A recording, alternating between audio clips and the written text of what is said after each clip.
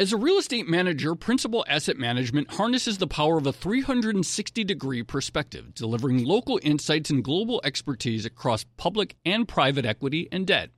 Their teams apply local insights and global perspectives to help identify the most compelling investing opportunities. Principal Asset Management. Actively invested. Learn more at principalam.com. Investing involves risk, including possible loss of principal. Principal Asset Management SM is a trade name of Principal Global Investors, LLC. You know success when you see it. Or you think you do. The people in the spotlight. But what about those small business masterminds who succeed at making their money work harder? They do that by having a business bank account with QuickBooks Money, which now earns 5% annual percentage yield. Making your money work as hard as you do? That's how you business differently. Learn more about QuickBooks Money at quickbooks.com/5APY. Banking services provided by Green Dot Bank. Member FDIC. Only funds and envelopes earn APY. APY can change at any time.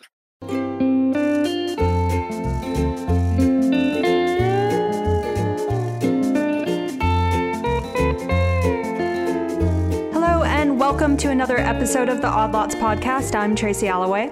And I'm Joe Weisenthal. Joe, I'm so excited.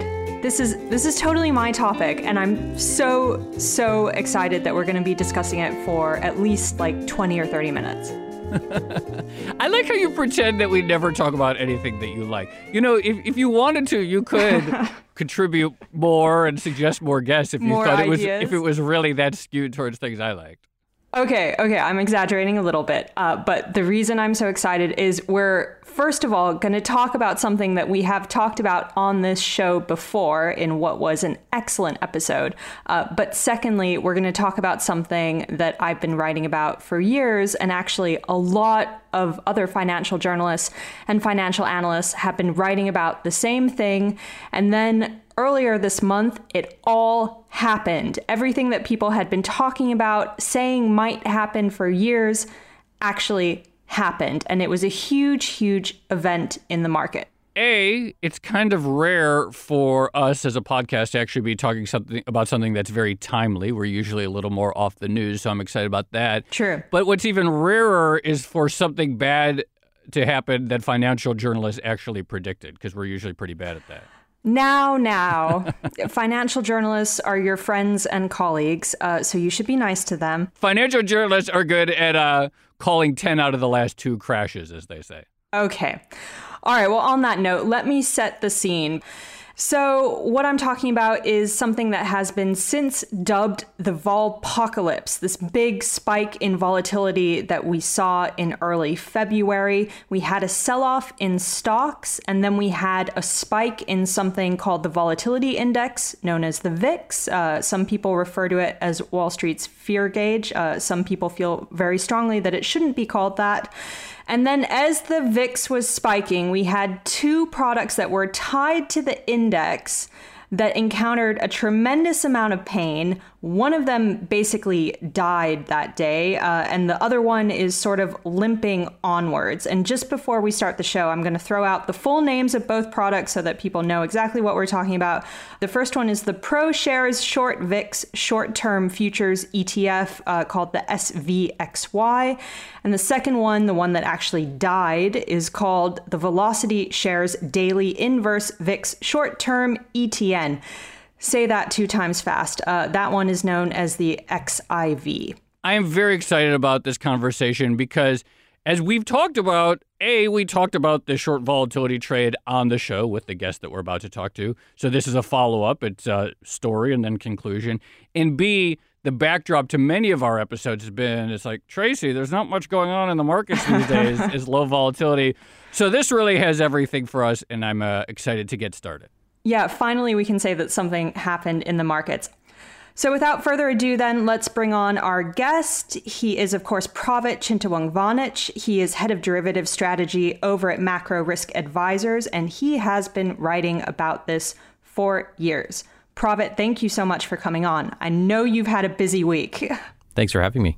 So maybe just to begin with, shall we do a quick recap of what exactly the short volatility trade was? So I noticed you used the past tense. I don't think it's over yet for what it's worth. But the short volatility trade, so these two products that you just mentioned, XIV and SVIXY, they're just really two expressions of the short volatility trade. But more broadly, what does it mean to be short volatility? Honestly, it depends on who you ask. So if you ask someone like, Chris Cole over at Artemis, he'd tell you that, well, almost all forms of risk-taking are short vol. And I kind of agree with that view of the world in the sense that, okay, if you're long equities or you're long, high yield credits, I mean, you're kind of short vol, right? But let me dive into what most people are the more narrower, more common definition of short vol. Really what it means is to be short options, right? In other words, to have sold options. So think about what options are, okay? They're financial products that essentially will pay out if the reference asset, let's call it a stock, if it moves above or below a certain strike price, right? So in other words, if you own options, you're long volatility. You want things to move, right? The more things move, the more volatile things are, the more valuable those options are going to be. And likewise, if you've sold options, then you're short vol and you're earning that risk premium, right? So in other words, if you've sold options, if you're short vol, you want the markets to basically not do anything. You want the markets to be placid and kind of just go along and not do too much. And you're going to be paid for that risk premium, right? Think about, okay, so essentially options have what's called risk premium embedded into them. In other words, we don't know what's going to happen in the future. The future could be very volatile or it could be not so volatile, right? So people price in what's called an implied volatility. In other words, in every option contract, there's basically, let's call it an expected volatility that's baked into it. And it usually trades at a little premium to how volatile the market has actually been, or what, people in the field call realized volatility. So basically, if you sell volatility, you're basically betting that things are going to continue as they have been. In other words, the future remains like the past. And over the past year, in 2017, this was incredibly profitable trade because not only were the markets not very volatile, they were actually less volatile than they had been, and very much less volatile than they had been for a long time. So as you stated, there's multiple expressions of the trade short volatility. There's the broadest view, which is that any sort of long investment is implicitly short volatility. You could go out in the options market directly and sell options. What really seems to have captured people's attention and the sort of fascination of the media and lots of people was these specific products that Tracy and you already mentioned, and all these retail investors coming in and pressing a button that says short volatility, because it's not easy for the average person to sort of select a bunch of options to sell, as you put it, but it's very easy to just buy this ETF that says short volatility. It's as easy as buying a share of Microsoft. And just buying these ETFs or ETNs has been extraordinarily profitable up until very recently. Extraordinarily. I mean, the XIV was up almost 200% in 2017. There's actually a funny story from Paul Britton, who's the CEO of Capstone, and he was basically saying that he was taking an Uber and the driver was telling him about, oh, hey, there's this great new company, it might be a biotech or, some kind of tech company, I don't know what it is, but it's up 80%. And he said this company is called XIV, and Paul was like, mate, I'm sorry to tell you, that's not a company. But yeah, like that just goes to show you, I guess, how widespread and popular the short vol trade had gotten. Yeah, the retail aspect of these products is amazing. You mentioned that cab anecdote, but there was also a dedicated Reddit forum all about trading XIV. And if you go look at it right now, it's just full of horror stories of people that lost money. But before we get to that, Pravit, can you walk us through exactly how these two products expressed their short volatility bet? Right. So both of these products were essentially short what are known as VIX futures. So what is the VIX? Well, you mentioned that it's sometimes called the Wall Street's fear gauge or whatever. Basically, the VIX is an index that's calculated using 1 month options on the S&P 500 index. So they take pretty much every 1 month option on the S&P and they take the implied vol of those options and compress it into one, handy number that you can look at on the screens. And VIX futures are traded contracts that are tied to the VIX index. So the VIX index itself, you can't trade, right? It's just a number that's calculated. But VIX futures, you can trade. And the idea behind VIX futures is like, okay, any futures contract, there's some kind of reference asset or index. And when the VIX future settles at maturity, it's going to settle to whatever that index is on the day of settlement. So VIX futures basically allows you, in a sense, a way of trading the VIX, although it's definitely not the exact same thing. And So similar to how I mentioned that options have risk premium baked into them, VIX futures also have a risk premium that's baked into them too. There's, uncertainty premium about what's going to happen in the future that causes VIX futures to generally trade at a premium to the spot. So to illustrate for you, imagine that the VIX spot is 12. Well, then the front month future might trade at, 14, and the future after that might trade at 16. And if I go and sell those futures and nothing happens and the VIX spot remains 12, well, then the future will slowly convert to 12 and I make money. That's, in essence, what these products were doing. And so, without getting too technical, although actually we're pretty into getting technical, so I don't know why I even said that. Joe, let's get technical. Now's our chance. Come on. Yeah. We're here to get technical on Odd Lots. Before we get into how it all blew up, which we're going to get to in a moment, tell us a little bit about this idea. Futures have a forward curve or a term structure, and so out months tend to be have more embedded risk premium into them than the in months. And this also provided juice to the trade, correct? Exactly. How did that help the trade? So, Joe, as you mentioned, VIX futures have, what's called a term premium to them, right? So if the VIX spot is at 12, then the front month future might trade at 14, and the future after that might trade at 16. And if the world remains the same, okay, so if the VIX spot just remains at 12, that means that if I go and sell that future at 14, eventually it's going to go to 12. If I go and sell that, back month future at 16, if nothing happens for the next 2 months and VIX spot remains unchanged, it should eventually go to 12. So there's this kind of term premium or kind of uncertainty premium that's baked into VIX futures. So let's jump to Monday, February 5th. So Pravit, between 4 and 4:15, we have this big move in VIX futures. And really the key to understanding why that move happened is to delve into the mechanics of exactly how these two products operate and how they deliver returns for investors. And it's worthwhile, I'm sure you'll remind everyone, but these products offer inverse leverage to the VIX, and they offer a certain amount of inverse leverage. So walk us through exactly how those products do that. Exactly. So I think the key to understand these products is that they're leveraged. Both of these products offer the daily inverse return of essentially what 1 month VIX futures were doing, right? So if VIX futures are up 10%, these products are down 10% and vice versa. So you can imagine, well, what if VIX futures are up more than 100%? There's going to be a problem, right?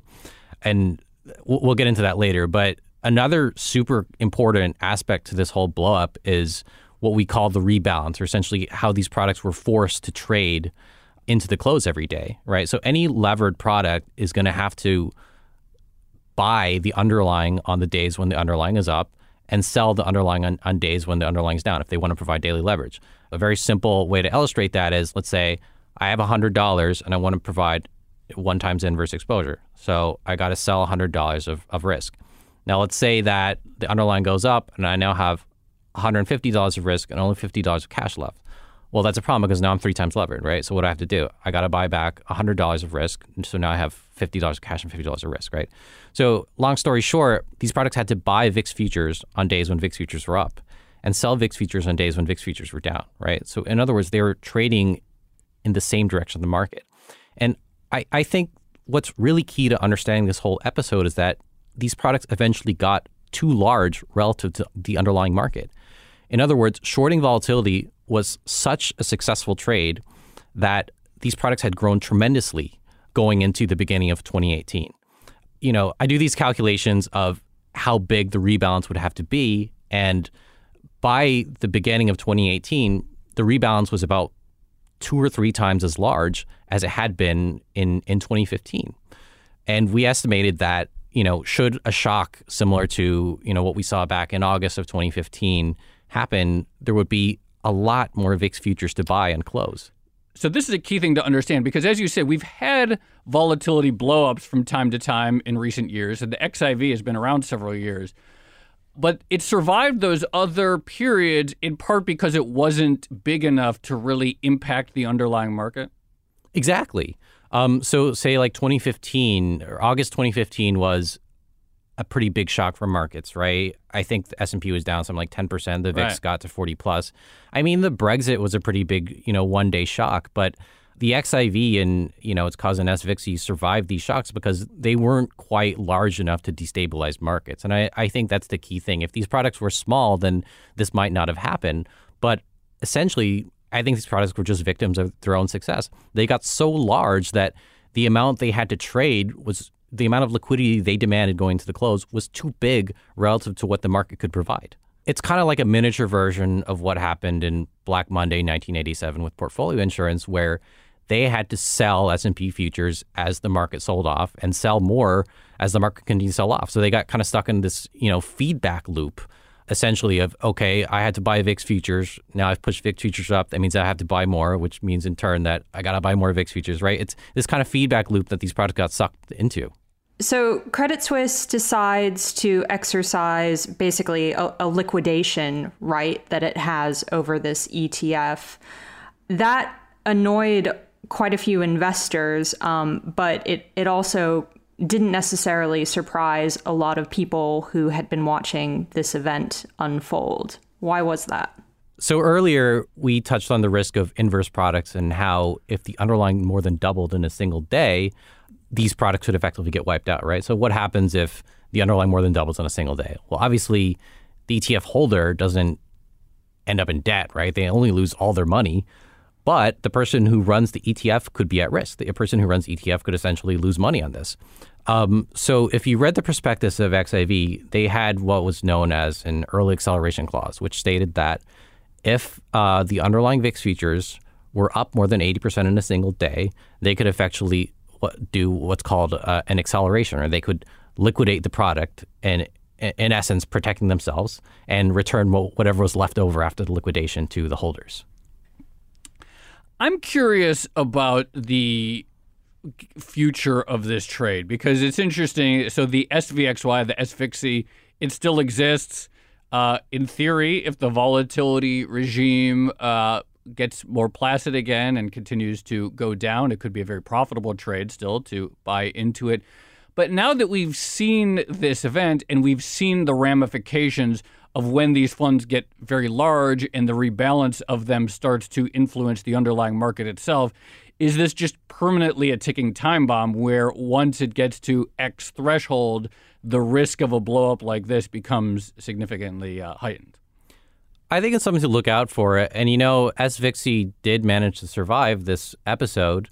And, if you look at fund flows, I think something like $500 million has actually entered the SVIXI since the blow up. So people are clearly still very keen on shorting vol. It's a risk. I will say that the potential rebalance and the amount that could destabilize markets is now much, much smaller, right? So the XIV is gone. The SVIXI is kind of a shadow of its former self. And there are other leverage products out there tied to the VIX that, it's something to watch out for, but it's definitely much less of a risk than it was before. As a leading real estate manager, Principal Asset Management harnesses the power of a 360-degree perspective, delivering local insights and global expertise across public and private equity and debt.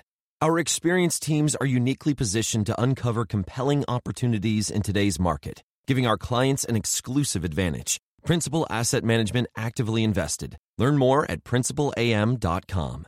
Investing involves risk, including possible loss of principal. Principal Asset Management SM is a trade name of Principal Global Investors, LLC. Let's dig into exactly how the SVXY survived that afternoon, because I think it tells us something important about the market. And Pravit, you've said in your research that it seemed like the SVXY couldn't buy enough futures. And in the end, that kind of meant, I guess, that it was less leveraged than it should have been. And that's sort of the thing that seemed to save it. So I'm going to kind of sidetrack for a moment and just talk about how crazy things got between 4 and 4:15 and how much uncertainty there was about what these products were worth, if anything, right? So, as I mentioned, going to the 4 p.m. close, stocks are down something like 4%. VIX futures were up a decent amount. And then from 4 to 4:15, the blowup happened, right? So, I'm sitting there at 4:15, I'm looking at VIX futures, and they're up nearly 100%. And it happened so fast that I thought, well, maybe there's something wrong with my Bloomberg. And then it hit me like, wow. There would never be something. The first thing you can always rule out, by the way, is that there would be something wrong with your Bloomberg. Okay, of course. Aww. But then it hit well me done, that. Joe. Thank you. But then it hit me that the XIV must have blown up. And I was like, I can't believe it. Like, this is something that we've been calling for, probably years. And I'm looking at the XIV trading post-market, and I'm like, wait, the XIV should be basically zero right now, but the XIV is still trading at like $90. The SVIX is still trading up there as well. I was like, wait, what is going on? So either the VIX futures are wrong or the XIV is trading way over fair value. So, we did the math. It's very simple math, right? You look at what the NAV was last night. You look at how much the VIX futures moved, and we came to the conclusion there's no way these products are worth more than, call it $4, and these things are still trading at $90.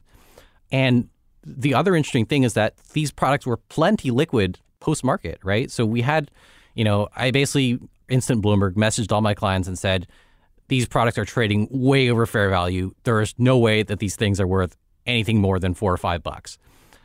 And we had a lot of clients who basically went in and started shorting these products. And I was amazed that they were able to short so much. I was amazed that there was anyone on the other side willing to buy these things for paying, hundreds of % premium to fair value.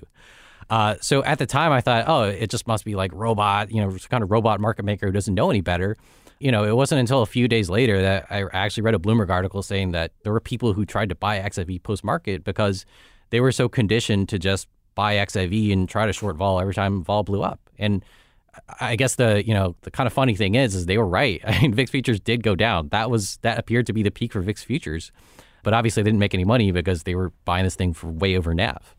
But it just amazed me. From 4 p.m. to 8 p.m., so for 4 hours, these things just continued to trade at a gigantic premium. And, even going to 8 p.m., nobody knew what the SVXY was worth. So, I called the pro shares, the people who run SVXY, and asked them, so what is the net asset value of your thing? Like, what is it worth?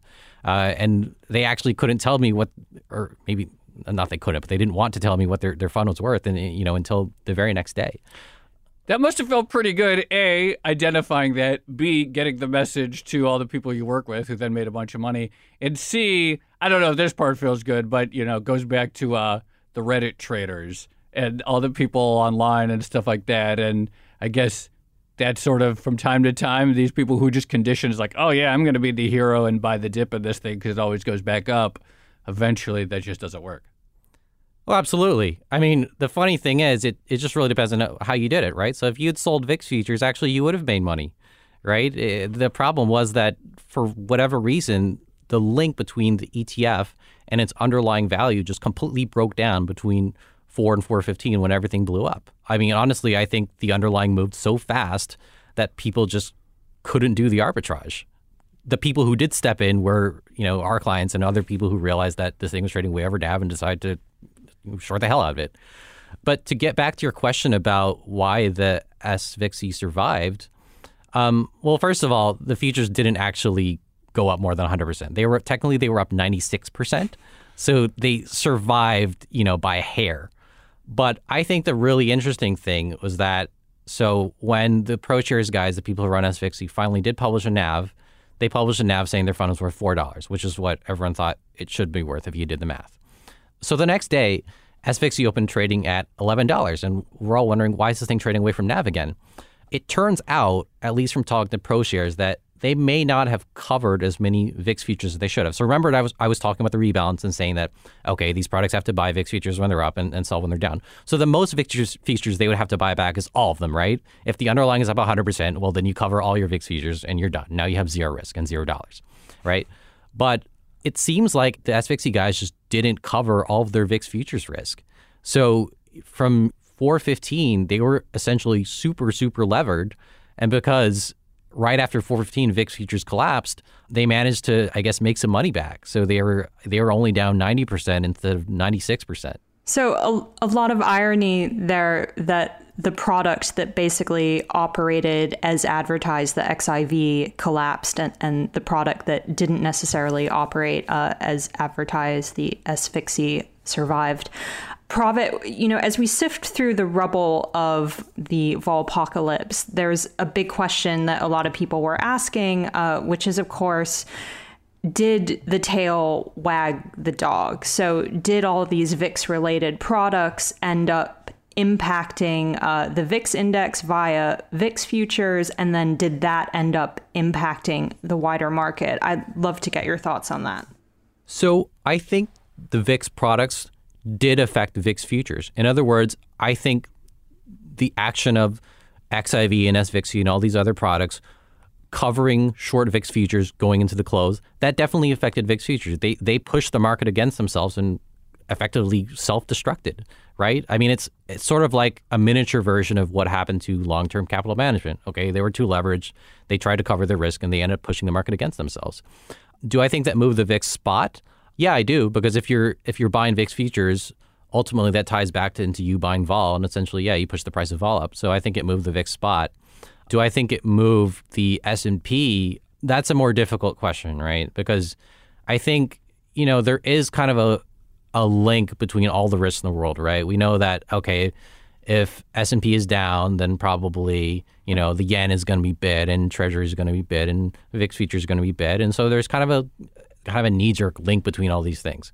So if VIX futures are up, a lot after the close, I have to think that, yeah, in some way S&P futures are going to be down. And they were down after the close on that day. So I think, yeah, it may have contributed the extra % or two we saw S&P futures sell off post-market. Pravit, we could probably talk about this for hours, and I think we should reschedule the next one because, as you say, people are already piling back into this trade. So I doubt we've seen the last turn of the screw on this story. But thank you so much for this. It is one of the most fascinating, interesting conversations we've had in a long time. Thanks for having me. Appreciate it.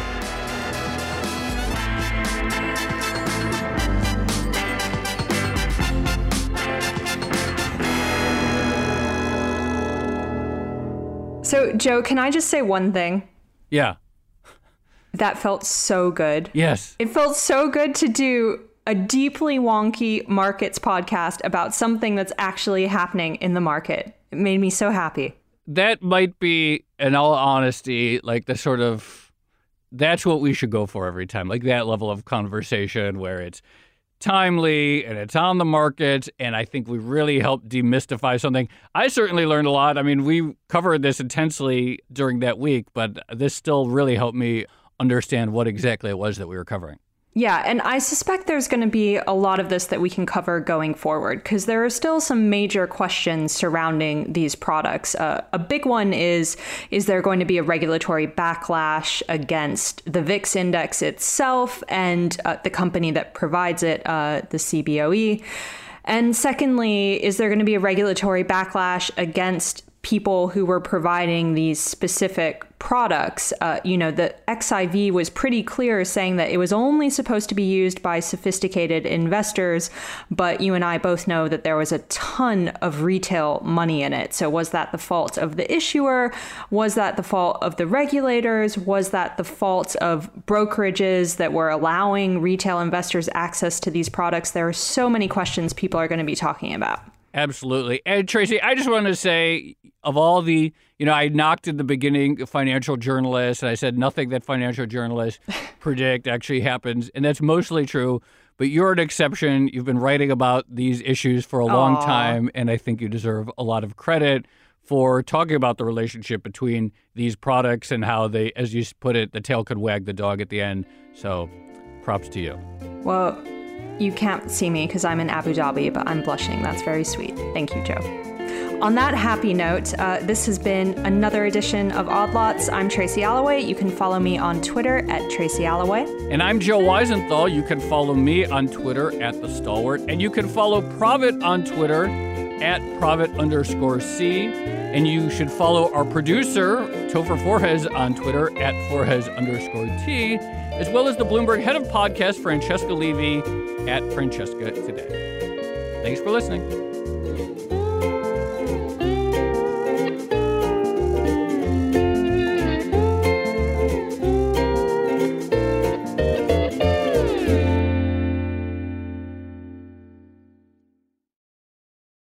Hey there, it's Joe Weisenthal. And Tracy Alloway. And we are the co-hosts of the Odd Lots podcast. And we want to tell you about a new podcast here at Bloomberg we're really excited about.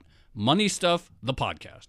That's right. Friend of the pod, Matt Levine, is teaming up with our other friend and Bloomberg TV host, Katie Greifeld, to bring the Money Stuff newsletter to life. Every Friday, Matt and Katie will dive into all the Wall Street finance and other things that make Matt's newsletter such a hit. You can listen to Money Stuff the podcast on Apple Podcasts, Spotify, or wherever you get your podcasts.